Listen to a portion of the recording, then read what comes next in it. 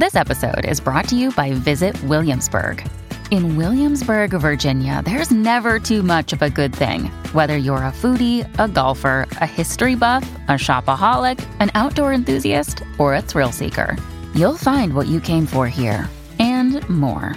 So ask yourself, what is it you want? Discover Williamsburg and plan your trip at visitwilliamsburg.com.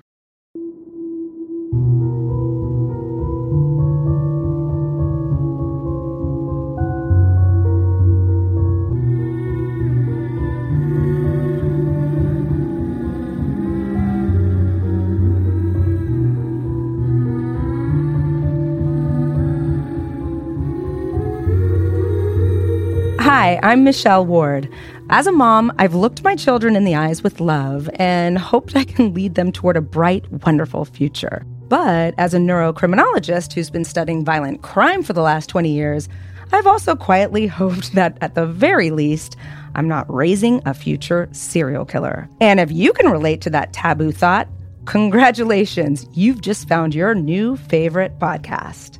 This is How Not to Raise a Serial Killer. Just wanted to let you know that this episode is actually part 1 of a 2-part series. But the good news is part 2 is also available right now. We know it's important to be able to binge, so we set you up. Just listen to this one first, okay? Enjoy the show.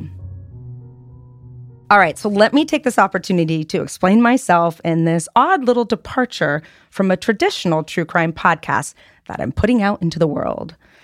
When it comes to mass murders and serial killers, people have a tendency to look back into a killer's childhood to find the reason they committed their crimes. It makes people feel safer and in control, and they pin it on things like divorce, abuse, or whatever story they can get their hands on. While a criminal's childhood is important, it is only part of the story. In fact, I would argue that some people were born to kill, but we can change that destiny. Think about it. If bad childhoods were the cause of all crime, wouldn't every abused kid become a murderer? Wouldn't the trauma from a childhood in a war-torn country create a whole generation of criminals with no exception? It just isn't that simple. So I'm here to unpack various criminals and the horrible crimes they've committed from a relatable lens of a mother. What exactly did go wrong? Or what didn't go right? Can we learn from the tragedies and prevent them in the future? How exactly do you stop yourself from raising a serial killer? Here to unpack all of that with me today is one of my very best friends, Courtney. Courtney's a mom of 2 and an avid true crime fan. So she's the perfect person to join me today. All right, Court, this is a safe space. Have you ever wondered if one of your children might become a serial killer? And you know which one I'm asking about? I've thought about it, of course, but no. Even those tantrums she used to throw? Well, maybe when she was 2. You would record them? Yes. To show her? Yes, because she would not show her true self in front of people, only for me. Yeah, I mean, she literally got stung by a bee, crushed her hand in a door once. It was like, never said anything until we were by ourselves. That's a little serial killer. Okay, what do you think? No, I love her and know her. There's nothing. She's an empath. But I don't think she was born that way. I honestly think that it's like the story of bringing the guest attendant food for Thanksgiving. Remember that story? No. And every year we would bring him, this guy, food for Thanksgiving. And Daniel would cry and he would clap and he would get so excited. And Daniel would want to, watch the whole interaction. And Maddie, I don't know, she was like when we started at maybe 3 or 4, and she'd kick her feet in the seat and she'd be like, he doesn't need that food. He's got candy in there. No. Yeah. So she grew into her empathy. Yes, she did. Okay. She grew into it. I feel like we had to kind of teach her a little bit. Okay. Well, this is the great podcast because my argument is that you can't teach empathy. Right. So we're going to have to see if you uncovered it. I mean, if you guys met her, she's like the most wonderful, so sweet, darling. Yes, but I feel like I did that. You did. Okay. You created the non-serial killer. I did. She's like, I did. That was my parenting that did that. Okay. So do you know what we're talking about here today? No idea. Okay, you ready? Mm-hmm. So Courtney has covered, you could have covered it, but you followed every true crime story. I mean, I think like beyond my episodes, you literally, I can call you and be like, was this guy also raping? You're like, yeah, and ate 3 of his victims too. Like, right. You remember you taught me that On about August Bundy. 9th at 2:01 a.m. Yeah. Yes. So this, if you don't know about this, you're going to learn more than you want to know. But Okay. I'm going to tell you about this crime. We are talking about James Holmes and the Aurora Movie Theater Massacre. Okay. Does it ring a bell? It rings a bell, but I have not dug too deep. Orange hair. Yes. Think about it. Crazy eyes. Yes. Yeah? You're there? I'm here. Okay. I got you. You got you? Okay. We're going to start with his crime, which actually was a one-time event, and it was a massacre. Here we go. On July 20th, 2012, 24-year-old James Egan Holmes buys a ticket for The Dark Knight Rises, and he enters the theater around midnight. It's a midnight showing, and that's important. He chose a front row seat, and he pretended to take a phone call and left through an emergency exit. But before he left, he propped it open with a plastic doorstop. 18 minutes into the movie, he returns, but this time he is wearing combat gear. He's got a gas mask, and his getup led some of the moviegoers to think it was part of a stunt because this was like that highly anticipated Batman sequel. So they thought it was part of like, oh, It was the first opening. exactly. Yeah. But they were sadly mistaken. Instead, he proceeded to toss a tear gas grenade into the audience. And then as panicked moviegoers like scrambled for their lives running around, he fired a 12-gauge pump-action shotgun into the seats and then opened fire with an AR-15 semi-automatic rifle with a high-capacity clip. It jammed, fortunately, but he still got some shots off. And then he also fired several shots with a Glock 40 caliber pistol. He was not joking. The first of 41 calls to 911 came in right after midnight, 12:30. And they were reporting explosions and 10 to 20 shots fired with people down. The police station was super close, so the first officers arrived about 1 minute later, which is incredible. But upon their arrival, police were greeted with a horrific scene. Blood, body tissue, and popcorn all over the theater. The air was filled with tear gas and gun smoke, and panicked people were screaming all around them. But this is the worst, and I know that this will resonate with you. Cell phones were ringing throughout the theater, but eerily nobody was answering them. And that's what they remember.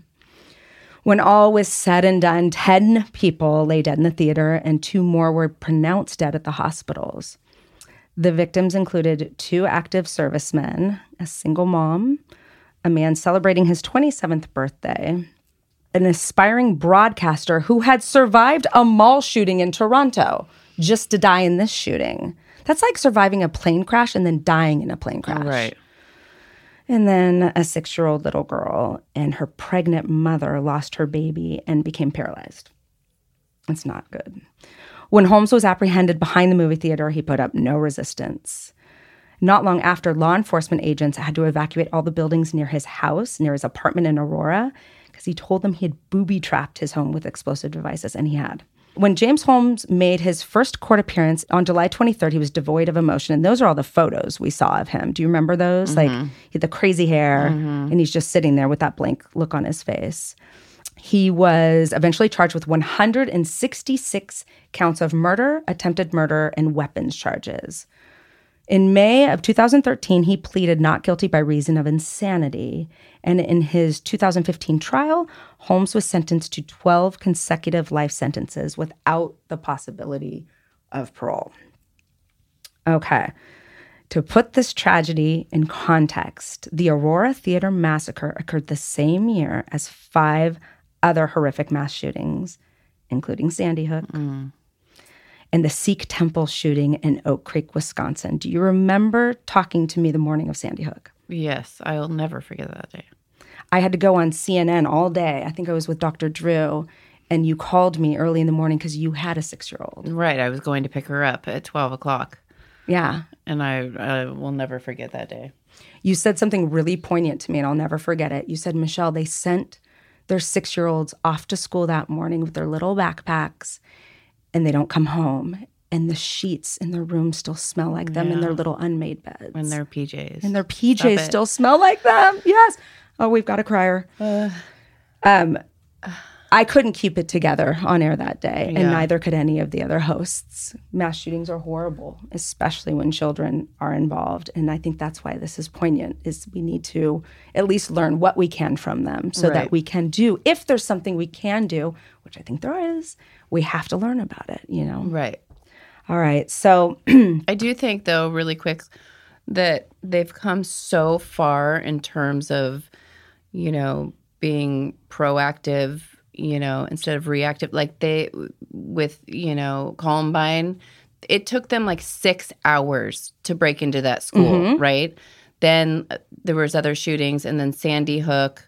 Took them a long time to enter that school, and I remember those babies were in there all night. They made them stay in there all night. the surviving children? No, the bodies? all the bodies. So the parents couldn't even see their kids. Oh, God. Then fast forward to say that, you know, the Colorado, this shooting, they were there in 1 minute, and then now they're going in. Do you know what I mean? And now like the teachers have the locks on the doors, and now they're learning so much because they're so frequent and it's happening so much. And and it's horrifying because now they're trained. Right. Which is great because now they can respond quicker. But before Columbine, this never happened. Right. And we get the prize of being the only country in which it does happen. Right. And what does that say? We'll get into that. Okay. We'll get into that. Combined, the shootings that I just mentioned, the 6 shootings, left 71 dead and 80 injured. 12 of those casualties and 70 of the injured were a result of James Holmes Theater Massacre. More people were killed and injured in that shooting than in the country's history up to that point, in any one shooting. And the shooting, of course, sparked a ton of controversy over gun control and, most unfortunately, further stigmatized people with mental illness. And that's going to be important. So how could this have happened, and could it have been prevented? Let's take a look back at the childhood of James Holmes and see what we can piece together. James Egan Holmes was born in San Diego, California. His father was a mathematician and his mom was a registered nurse, and he had one sibling, a sister. Now, I'm going to say something about his family right now that I think comes up later, but they were kind of introverted. They weren't a particular gregarious family. They were a shyer family, a little more insular. At a young age, Holmes had a love for sports and attended church religiously with his family like any other normal 8-year-old, 7-year-old. But by the time he was 8, James started having some issues. Right around that age, James took him to a counselor because he started throwing things and hitting people and acting out. And I want to stop to say it's really easy to blame parents when you end up with a murderer. And we're seeing that happen more and more. But like, she did the right thing. It's really hard to admit something's wrong with your kid. It's really hard because it's a reflection, you think falsely, that it's a reflection on your parenting. Of your parenting, of course. We all think that, right? Your child like throws a fit in the restaurant and everybody's looking at you saying, what's wrong with those parents? Why can't they control their child? Right. So sometimes they hide this. They don't want to talk to a pediatrician, a teacher, a counselor about it because they're ashamed. Right. Well, I'm hoping to we can't do that. We can't. Kids are born with temperaments and dispositions and potentially problems that they just come with. Right. So we have to be able to recognize them to hopefully nudge them away from a bad trajectory. Or you think like he's throwing a fit, he's tired, you make excuses, which I'm not saying they're excuses, but we all do that, right? With our kids. Like, you don't want something to be wrong. No. Or you think, or you push it out of your head like, oh, you know, there's a bunch of reasons why they're behaving this way. Right. Or it's normal. It's normal. Well, and that's the other kicker is that normative behavior includes this type of acting out at age 8. Right, exactly. You know, I mean, it's not unusual for an 8-year-old, but he was obviously doing it to a level that made her alarmed. And so she did try. She took him to a counselor. By age 11, the symptoms were alarming and much worse. At this age, he starts exhibiting signs of chronic depression, and then he even attempted suicide. At 11? So, 11. Okay, that's so at that pretty point, alarming. That's alarming. 11's young. Although we're seeing it more now with the bullying, but 11's really young to try to kill yourself. But here's the kicker. Starting around this time, Holmes described seeing scary nail ghosts on the walls of his room at night, alongside shadows and flickers in the corners of his eyes that he would later say that they would all fight each other. The shadows were fighting each other with firearms and weapons. Now, that's a red flag. Right. I mean, kids have wild and vivid imaginations, but... Especially if they see a movie or, you know, a TV show or, you know. Right. But I think it's important. So you can have like your child who has an imaginary friend, and that's one thing. But if they're reporting seeing and hearing things that we know aren't there. Right.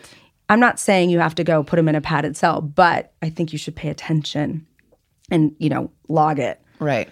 I've never met or evaluated James Holmes, but I truly believe that if during his childhood he had an evaluation from a child psychiatrist and had shared that he sees and hears things that aren't there, he would have at least been followed or examined for what we call prodromal symptoms of schizophrenia.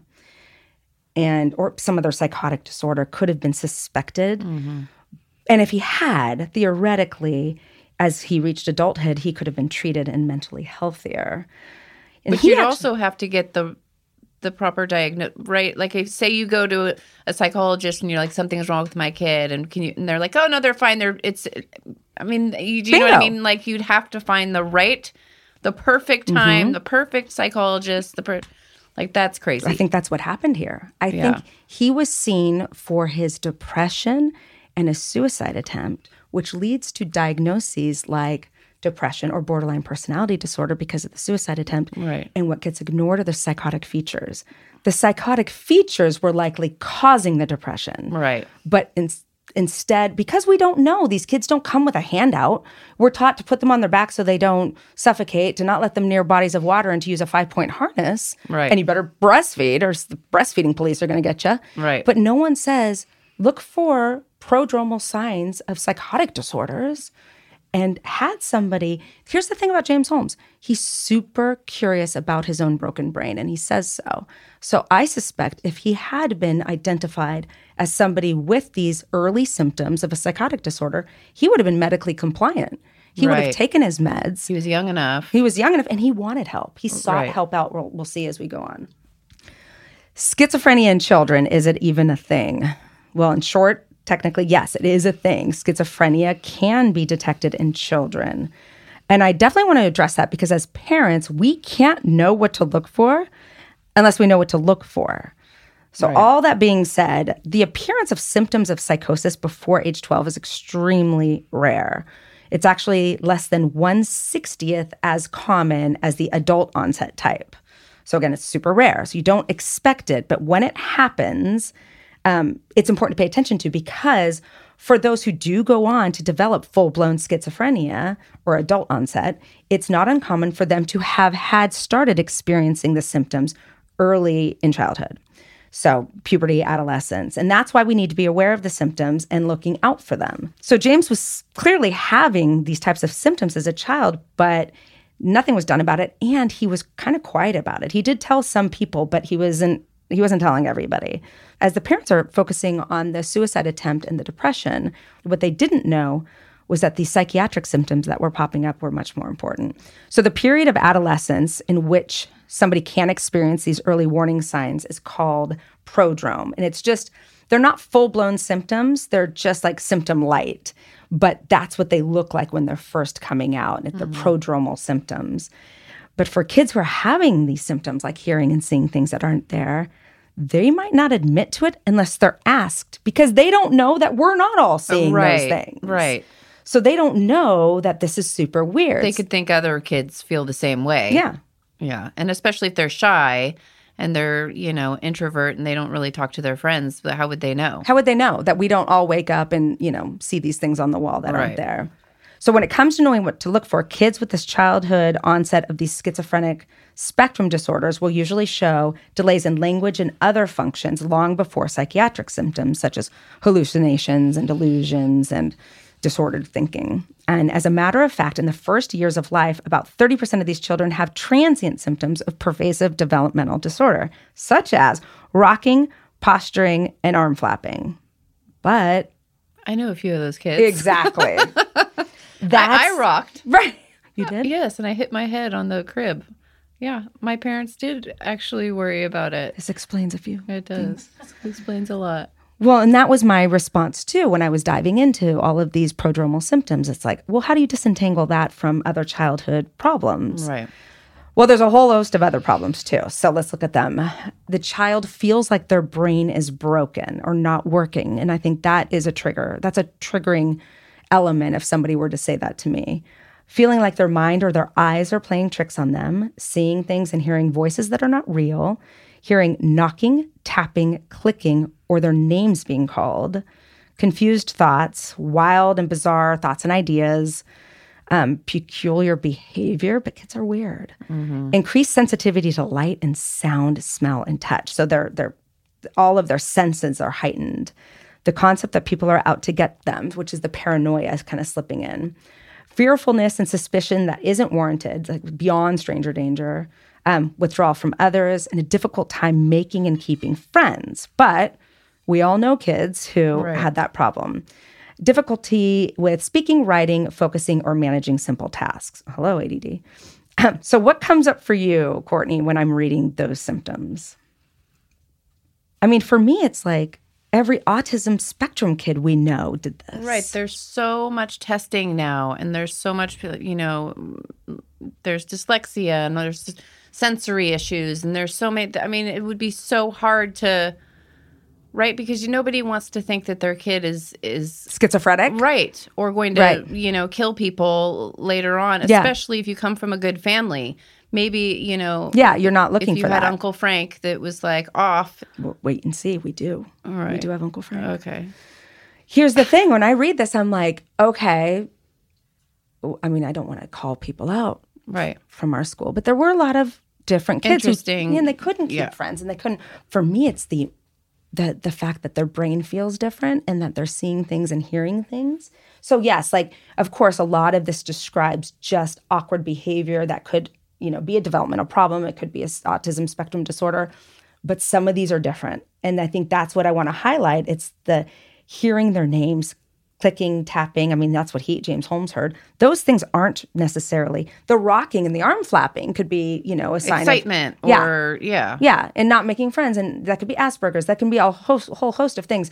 But these weird sensory differences, I think, is what I really want to shine a light on here. Right. And what's so important is that pediatricians, parents, teachers, we all need a better understanding of these types of behaviors.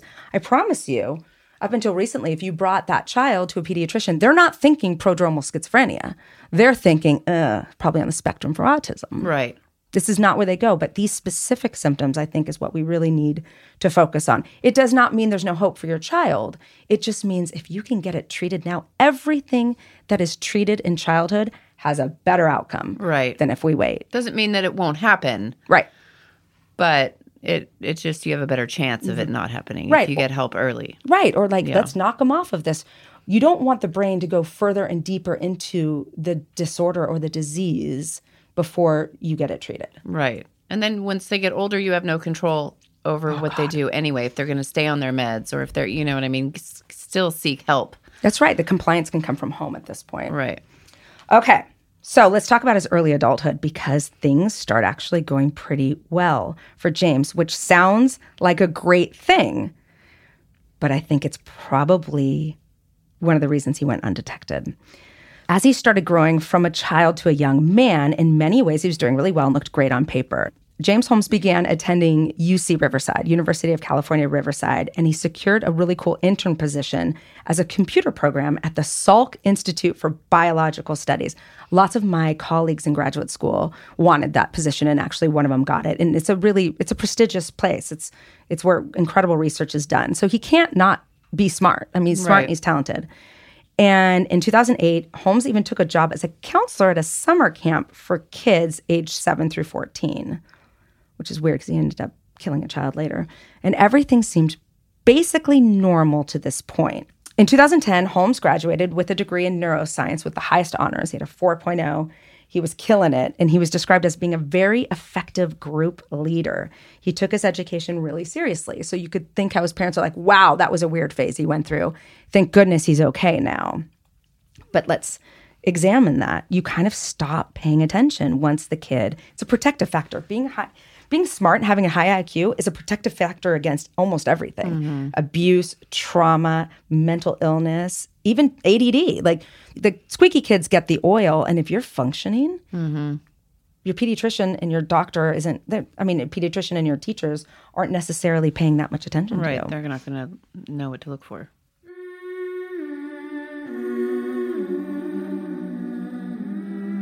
This podcast is sponsored by BetterHelp. One of the big takeaways of the show is that it is incredibly important to prioritize your brain health, and that means showing up for yourself through all of the struggles that life can bring. BetterHelp Online Therapy is here for the twists and turns that might come up for you. They will assess your needs and they can match you with your own licensed professional therapist in less than 48 hours. And let me tell you, that is quick. You can often wait weeks to get an appointment with traditional therapy. And look, I've said this before, I'll say it again. I love therapy. And I don't understand the stigma around it because even if you're not going through something, it is super important to make sure your side of the street is swept. It is essential and a necessary part of my life, and I simply cannot live without it. Seriously, getting yourself the professional help you need, and we all need it, is not only good for you, but it's a great example for the people around you in your life. And who doesn't want to have the people around them in therapy? BetterHelp is not a crisis line. It's not self-help.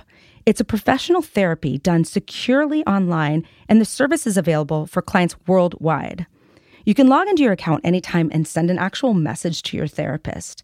You can schedule weekly video or phone sessions so you don't ever have to sit in that uncomfortable waiting room like you did with traditional therapy. BetterHelp is committed to facilitating great therapeutic matches, so they make it easy and free to change therapists if needed. It's more affordable than traditional offline therapy, and financial aid is still available. BetterHelp is a great way to show up for yourself and invest in your well-being because, well, you deserve some inner peace. Visit betterhelp.com/hownot.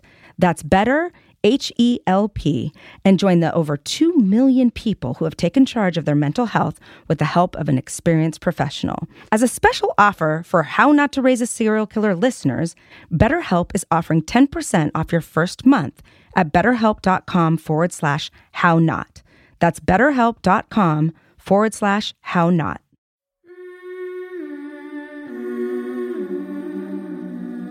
So as he ages and gets into his early 20s, unfortunately, his mental illness revved up, which is expected because we usually see full-blown psychotic breaks between late teens and early 20s, 16 to 24, somewhere in there. And according to his defense attorney, Catherine Spangler, James decided to study neuroscience in the first place so that he could figure out what was wrong with his brain. Right. So he was aware that something was different at this point. But after his graduation, he began to act in an eccentric and dissociative manner. So these weird symptoms are back again. And here's another very important moment. While you don't expect people to be guessing schizophrenia in a young child, you do expect it to pop up on people's radars when he's a young adult. This is when it happens. And get this, you talk about Uncle Frank? 3 of James's relatives had very severe mental illness, schizophrenia. 2 grandfathers suffered from schizophrenia, and his aunt was even hospitalized for it. Red flags, right, everyone. If you have a relative with a severe psychotic disorder, you need to recognize that, well, first of all, you can see it's in the pedigree to begin with, but it has a giant genetic underpinning. And these numbers aren't going to sound huge, but they're important. If you have a first-degree relative, that's a parent, a child, or a sibling, you have your chances of becoming schizophrenic raised by 10%. If you have 2 parents with schizophrenia, it raises to 40%. Right. So we know that there's an incredible genetic underpinning for this. We know that. Now, these relatives I'm describing for you are not first-degree relatives, but it certainly indicates that there's probably a constellation of genes floating around in this somewhere pedigree down the line, that are popping up. We'll put a pin in that. So did his parents know when he was in his 20s that he was still having issues? It's unclear. His dad at one point says he was acting a little strange, but here's the thing, and I have so much sympathy for his parents. They're introverted and shy and different themselves. So they thought he was just like them. Like when he was having a hard time making friends and he was a little different, they kept saying, well, we're a little like that. That was how our childhood was. Right. Or how, I mean, they stopped short of saying, we're different, we're weird, you know? So I had a lot of empathy for them in this situation. In 2010, Holmes moves back to San Diego and works in a pill and capsule coating factory. And their coworkers did notice he was being unsocial and acting strange. But again, now he's adult. So it's like nobody's thinking about it when he's a child, But when he's adult, everyone's hands off. No one's Right. going to be like, you're weird. Are you okay? Right. So it's this kind of... They're just going to talk about him behind his back. That's right. Or on a podcast. Right. So, okay. So then we have this, and here's kind of the crux of what we need to know to prevent these things. Like, it's all these people's responsibility when he's a kid, but no one knows to look for it. Now people know it's a possibility, but no one wants to get their hands dirty. Right. A year later, James Holmes begins pursuing his PhD at the University of Colorado, like me. But his was the Anschutz Medical Campus in Aurora. And it's in neuroscience, like mine. But it's so interesting. Like, he's doing this because he wants to know what's wrong with him. Right. He wants answers. He wants answers and help, I think. And he even got a $21,000 grant to study. And that's not uncommon to get like grants to study these scientific kind of issues and problems. But he had to have written a grant application, which takes incredible focus. Right. So fellow grad students noted that their initial impressions of James, that he was wildly smart with like a really wry sense of humor, that snuck out every now and then. And like they even talked about how he was saying, take it to the bank, when he was talking about this enzyme called ATM. So, I mean, this is a bunch of nerds, by the way, we're talking about now. No offense, but I'm in the group. And it's a bunch of, they're students, they're studiers. Smart, yeah. I don't know if we're smart, but we're nerdy. And, so everyone's a little dorky at this point. So you have to, I'm sorry, I'm offending PhDs over the world, but we know we're dorks. So I'm proud of it. Well, or you should be. But you can see how it's not, if they're saying he's different, then there's something to note. But everyone's also a little different at this point. So it gets worse, though. Many students described a pairing of laconic ease with almost crippling social discomfort and a tendency to communicate in one-word sentences. This is a psychotic disorder popping up. Like it's emerging in full form now, and no one's paying attention to it. Right. He had trouble making eye contact, but he could make surprising forays into extroversion, mugging the camera when he needed to if something was being filmed. But in the springtime, he stopped making jokes during his presentations, and his demeanor shifted notably. He also had apparently broken up with a girlfriend, which devastated him. And these are triggering events. That's one triggering event. There's another one coming up. For somebody with social problems and having psychotic breaking episodes, like a psychotic break, you get triggered. You can have triggers that can really push something forward. Mm-hmm. And I think breaking up with his girlfriend was something like that for him. Okay. Right, because he just wanted to give up, basically, and just screw it. Screw it. Why not? Well, and I imagine getting a girlfriend wasn't easy. Else. Right. I mean, when you're having a hard time completing sentences, right? So here's this other point. We talk about these pivotal moments of like how not to raise a serial killer. Here's another moment that his parents, his teachers, his pediatricians might not have been armed with what to look for a child who's about to develop a psychotic disorder. Even though he showed the symptoms, they just don't know. Again, no handout. Hopefully people listening to this podcast will then know. Like, oh my God, these neighbors' kids are about to have psychotic breaks. But it's important to get this out there. But here's where the next group of people went wrong. One of the biggest oversights was the sharp decline in his academic performance. So in the spring, months before the shooting, he had turned in a midterm essay that one of his professors said was absolutely spectacular, in that it was written at the level of a professional in the field. It was beautifully written, more than I could have expected from a first-year student. But by early June, he had done poorly on his oral exams. And rather than note this stark shift in his academics performance, his professors told him to find a different career. I want to mention something about this. Oral exams are the last weeding out process when you're getting your PhD. It's before you present your dissertation and then you do your dissertation and defend it. So this is a place where it's really difficult for everybody. Mm-hmm. I did poorly on mine. I almost dropped out. Remember? Kelly's like, drop out! Yeah. But my mom's like, oh, don't you dare. I've told everyone you're Dr. Ward. You can't drop out. So this is like the most stressful, triggering event for a mentally healthy person. Mm-hmm. Imagine you're James Holmes. Right. You're really messed up. You know you're messed up, and you're bombing your quals, your oral exams. This is the second big event in his life as of recently. Yes. Before this so shooting. He is now steeped into his psychotic disorder, his mental illness, and he has two triggering events. His girlfriend dumps him, and he does poorly on his qualifying exams. Right. Soon after that, he dropped out and left campus. I should mention also, People show up to their defenses with guns and kill their committees. That has happened. That's how stressful this is. A professor who literally was next door to me in graduate school named Bosco recently was stabbed to death at USC by his graduate student. Like, it's a really stressful kind of a powder keg. Right. And if you're not mentally healthy, it can be super triggering.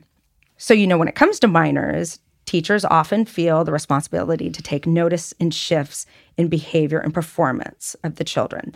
And they need to know that because they need to make sure that there's not something wrong at home. They recognize that responsibility. Of course, they're not armed with necessarily picking up severe mental disorders, but they know the basics with kids. But here's an argument. James Holmes is an adult and he's not a minor. But when you think of tuition costs and what goes into these graduate degrees, I think students and parents are essentially they're paying these institutions and these academicians to pay attention to them. Right. Not just educate them, but pay attention to them. So adults or not, these professors should have taken notes of these huge changes in him and brought it to somebody's attention. Right. It's not enough to say, oh my God, he got weird. Bye-bye. It's not right. It's not fair because even though these are not children who you need to take full authority of, you are dealing with the population that is highest at risk for having psychotic breaks. And if you're going to work with that population, I truly believe you need to be informed and you need to be the first line of defense. Just like the parents, teachers, and pediatricians were when James was little, now these professors, these colleagues, all of these people who surround him now are the first line of defense. And nobody said a word. Right. Like, there's so much pressure today, like with, thinking about every movie, every song, you always relate it to yourself, right? So as you were talking, I was thinking about my son that's 17. He's, Daniel, he's smart. He's not motivated. So, what? Really last minute, whatever. But he got COVID and he's a junior and it wrecked him, right? So when he went back to school, they were like, sorry, you got to catch up. This is school. Like, sorry that, you got to take this test even though you were out for 8 days. So he doesn't have the instruction. So he doesn't have the instruction, has to take it. And so his grades were bombing. And then he's thinking, this is my junior year. I need these grades to get into college, right? And now there's so much pressure with, did you start a foundation? Yeah. Are you a rower? Have you cured cancer? Yeah, exactly. There's so much. It's so different now. And he's like, I'm going to be screwed by these 2 teachers. The whole trajectory of my life is changing because of these 2 teachers. They shouldn't be able to wield that much power. Right? But that's like what we're talking about with him is he's like, he didn't do well. He probably asked for help. They were like, nope, we got to move on. You bombed it, whatever. Yeah. It's the same thing. I'm not that I think my son is crazy, but I'm just saying that I think that then he started, I noticed a couple weeks after, he started studying less. And he kind of just gave in to, well, I'm kind of screwed. So maybe I'll just go to a different school. Yeah, than that's what when I he started planning. talking about junior college. And he'd never talked about junior college Right. again before that. Yeah. But it's crazy. Like, we sometimes, I think, underestimate the amount of pressure and stress children are under. Yes. And they're just told, deal with it. Deal with it. And social media, it plays I can't such even. I mean, that's another podcast. But it does ring true that our world is so different and it's not going anywhere. It's not going backward. Exactly. It's only going to get worse. So they're seeing their friends get into Harvard and Stanford and all the videos and the families and there's so much pressure and where you're going and where you're vacationing and it's a lot. For a mentally healthy person, it's a lot.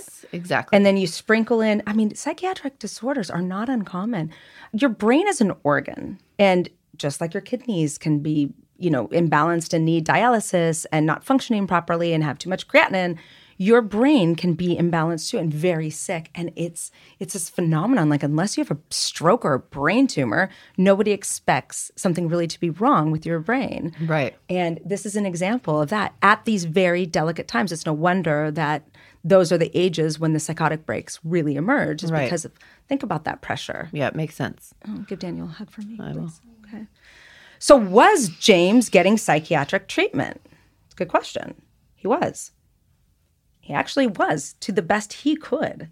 A report by NBC News confirmed that James had met with at least 3 mental health professionals while he was at the University of Colorado before carrying out the shooting. So he was trying to get help. That does not excuse his behavior. But it's important to know, if the point of this podcast is for you, the listener, to know what to look for, we have to identify all these places where he slipped through the cracks. So he cared. He cared. Well, I don't know if he cared about other people. Right. But he cared about himself. He cared about himself. Yeah. And he wanted to know what was wrong. But his treatment was really weird, and we'll get into that. At one point, his psychiatrist, Dr. Lynn Fenton, grew concerned enough that she alerted at least one member of the university's threat assessment team that Holmes might be dangerous. She did the right frickin' thing. Can we say fuck on this podcast? Absolutely, yeah. Okay. She did the right fucking thing. And we'll decide which way it sounds better. Flippin'. She did the right, gosh darn it. Oh, fetch. Remember the Mormons in our school would always say, fetch. Yeah. I'm like, I'm on to you and your bishop. Dr. Fenton asked the campus police to find out if he had a criminal record, and he did not. The official said that nothing Holmes had done thus far rose to the threshold set by Colorado to hospitalize somebody involuntarily. In her notes, Dr. Fenton repeatedly expressed concern over James's homicidal thoughts. So he's telling her he's feeling like killing people, but he refused to discuss specifics with her, saying it would lock him up if he dared to share the details with her. So he knows this. Right. He knows he can't tell her the furtherance. He can't tell her his plan. Right. Because then she can. Right. Or she has to. Report it. Has to. Right. That's the key. So what is she to do? Yeah. He also was angry that she wouldn't tell him her own philosophical ideas of the purpose of life and accused her of being a pill pusher. Ultimately, Fenton consulted a second psychiatrist, notified the university's threat assessment team, and contacted Holmes's mother against his wishes, which is interesting. I didn't know that you could do that. Because he's 20, Right. right? Right. He's not a minor. But she concluded that he did not meet the criteria for a mental health hold, unfortunately. To be clear, a mental health hold in the state of Colorado requires that a person has a mental illness and as a result of such mental illness is a danger to others. But they specifically state that a danger to others needs to be manifested by evidence of recent homicidal or other violent behavior by the person in question. So that others are in reasonable fear of violent behavior and serious physical harm to them as evidenced by a recent act, attempt, or threat to do physical harm by the person in question. So in other words, blood pretty much has to be shed if you're going to justify hospitalizing somebody against their will. Right. So that ain't right. No. I feel like the standard needs to be lower. I understand the ACLU is not going to dig this, and you listeners cannot tell on me, but I feel like you can't have it both ways. It can't be impossible. You can't have your hands tied to help somebody with a psychiatric illness, but then on the other hand, be like, why didn't y'all prevent this? Right. It's the same thing, proactive versus reactive. Yeah. You know? And this psychiatrist, I think she didn't quite diagnose him properly, but she certainly tried to get other people involved. Right. So let's talk about what his parents knew. While it's true that Dr. Fenton did contact James's parents, she did not share with them that he was having homicidal thoughts. So she told me he wasn't doing well, but didn't tell them that. And I have a lot of sympathy maybe for shame or yeah, I don't that he's not, he's unstable. right. James and his parents were not super communicative at this point by phone. It was mainly emails, and they were less communicative right before the psychiatrist did call in June. And she was telling him, I guess she called him just to tell him that he was dropping out of his prestigious neuroscience program. They didn't even know he was seeing a psychiatrist, and they were surprised to hear from her. His dad and his mom thought that their son was depressed or suffering from Asperger's syndrome. But James' father, Robert, says that the doctor would not return their calls asking for more information. So the psychiatrist, according to his parents, didn't return their calls. Right. When asked in her testimony what she would have done if Dr. Fenton had disclosed to her that James was having homicidal thoughts, Arlene Holmes tearfully says, I would have been crawling on all fours to get to him. Oh. He's never said he wanted to kill people. She didn't tell me. It's heartbreaking. Because as moms, what wouldn't we do? Right? Yeah, that's terrible. Yeah. And I'm sure she's bound by some, HIPAA action that she can't, but she's calling them anyway. And this is the biggest part. This is the most concerning part. In retrospect, James's father also noted that during winter break, James had been looking haggard and was making odd facial expressions. So now he's in full psychotic break, Mode, right? yeah. Like, again, they don't know what to look for. Right. Now, I mean, we have to know. We have to know that when we see this in people, we see it sometimes in our unhoused populations. We see it sometimes in severely drug-addled people who are suffering from, psychotic episodes due to drugs. We do see it sometimes. When you see this in anybody, I argue that you have to say something. Right. You have to tell somebody. But the parents, it has to be hard because they're not even really communicating other than email. So say they do say something, they talk to each other at the dinner table and they're like, something is off. He is being weird. He's not communicating. He's dropping out of school. His grades are getting bad. Broke up with his girlfriend, all these things. Yet if they do something or say something, then what's their relationship going to look like with him after? Right. Maybe he withdraws. But wait, there's more people who fucked up. Don't put that in. But wait, if you order in the next 2 minutes, I'll tell you more people who really dropped the ball. But it's true though with the parents. Like if your child, if you see something wrong with them, and then and they start telling you, right, then you start getting them the help or telling other people, then what's going to happen? Right. That's a tricky. It's tricky, but my hope would be in this particular situation, since James was seeking out the information, if they could get him with a different psychiatrist, like you said earlier, it might have required another set of eyes on this. The Good Will Hunting, you got to find find Robin Williams. Yeah.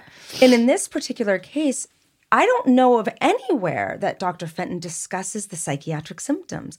Perhaps James didn't share them with her, but I think if everyone else is saying they're seeing them, right, they're seeing how weird he is and how different he's becoming in these one-word sentences, and she should have that should have been on her radar. And I'm not throwing her under the bus. This poor woman really did her best. She did her flippin' best. Right. But James was not without obvious symptoms starting at age 8. Right.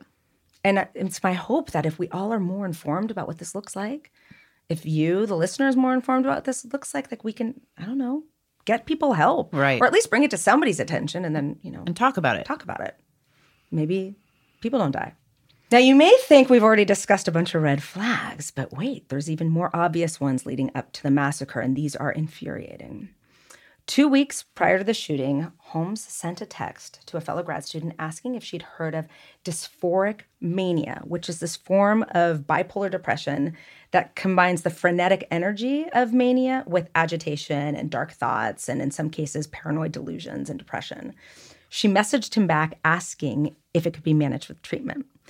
And he replies, it was, but added that she should stay away from him because he's bad news. Ding, ding, ding, ding, ding, ding, ding, people. Right. Red flag. James told another student in March that he wanted to kill people when his life was over. I feel like that doesn't come up often in normal conversation. No. I feel like if someone told me they wanted to kill people, I might, I don't know, do something. Tell somebody. Tell someone. Right. No? More than one person. The mailman. Yeah, my mom. Right. Guy at the grocery store. Well, certainly our professors. Right. I mean, but then somebody recently brought up a good point to me that, like, we're not a culture that does that, really. Like, we're kind of individualists and we kind of, like, mind our own business. But should we? In these cases, these are extreme. Look at the consequences. Right. Meanwhile, packages containing thousands of rounds of fucking ammunition that he had bought online began arriving at school and his apartment. Wow. In May, he showed another student his Glock semi-automatic pistol, saying he bought it for protection. So James also had a really disturbing email exchange with his ex-girlfriend, Gargi Datta. James says, what I feel like doing is evil, so can't do that. Gargi says, what is so evil that you want to do? James says, kill people, of course. Taking a life will prevent that person from having any of those experiences. Gargi writes, how would that help you, though? What would taking a life give you? And James responds, human capital. Some people may make $1 million, others 100,000, but life is priceless. You take away a life and your human capital is limitless. Gargi responds, well, what would you do with all that human capital? James says, have a more meaningful life. So he might be mentally ill, But he's coming across pretty flippin' selfish at this Right. point, too. Like, his life is so much more important than other people's that he needs to create more meaning for it. Right. Where's your empathy? Right. Clearly. And also, Gargi, why is this not being shared? Right. She didn't tell anybody. Not that I know of. Not that I saw. Right. I mean, perhaps she did. She certainly did when she was on the stand. Well, she was but- probably fearful for her own life if he's saying that, right? Wouldn't you? As If the that was your ex-girlfriend? ex, right? That's not an unfair point. How Not to Raise a Serial Killer is a Cloud 10 media production, executive produced by me, Dr. Michelle Ward, and Sim Sarna.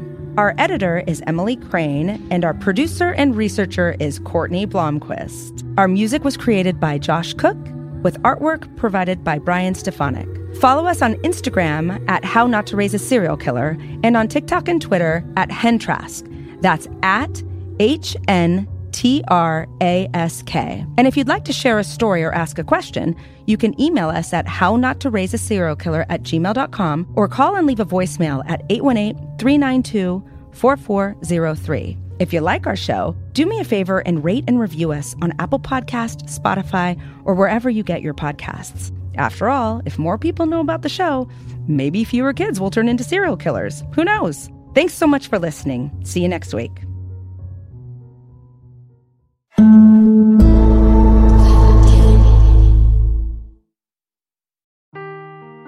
Seeking the truth never gets old. Introducing June's Journey, the free-to-play mobile game that will immerse you in a thrilling murder mystery.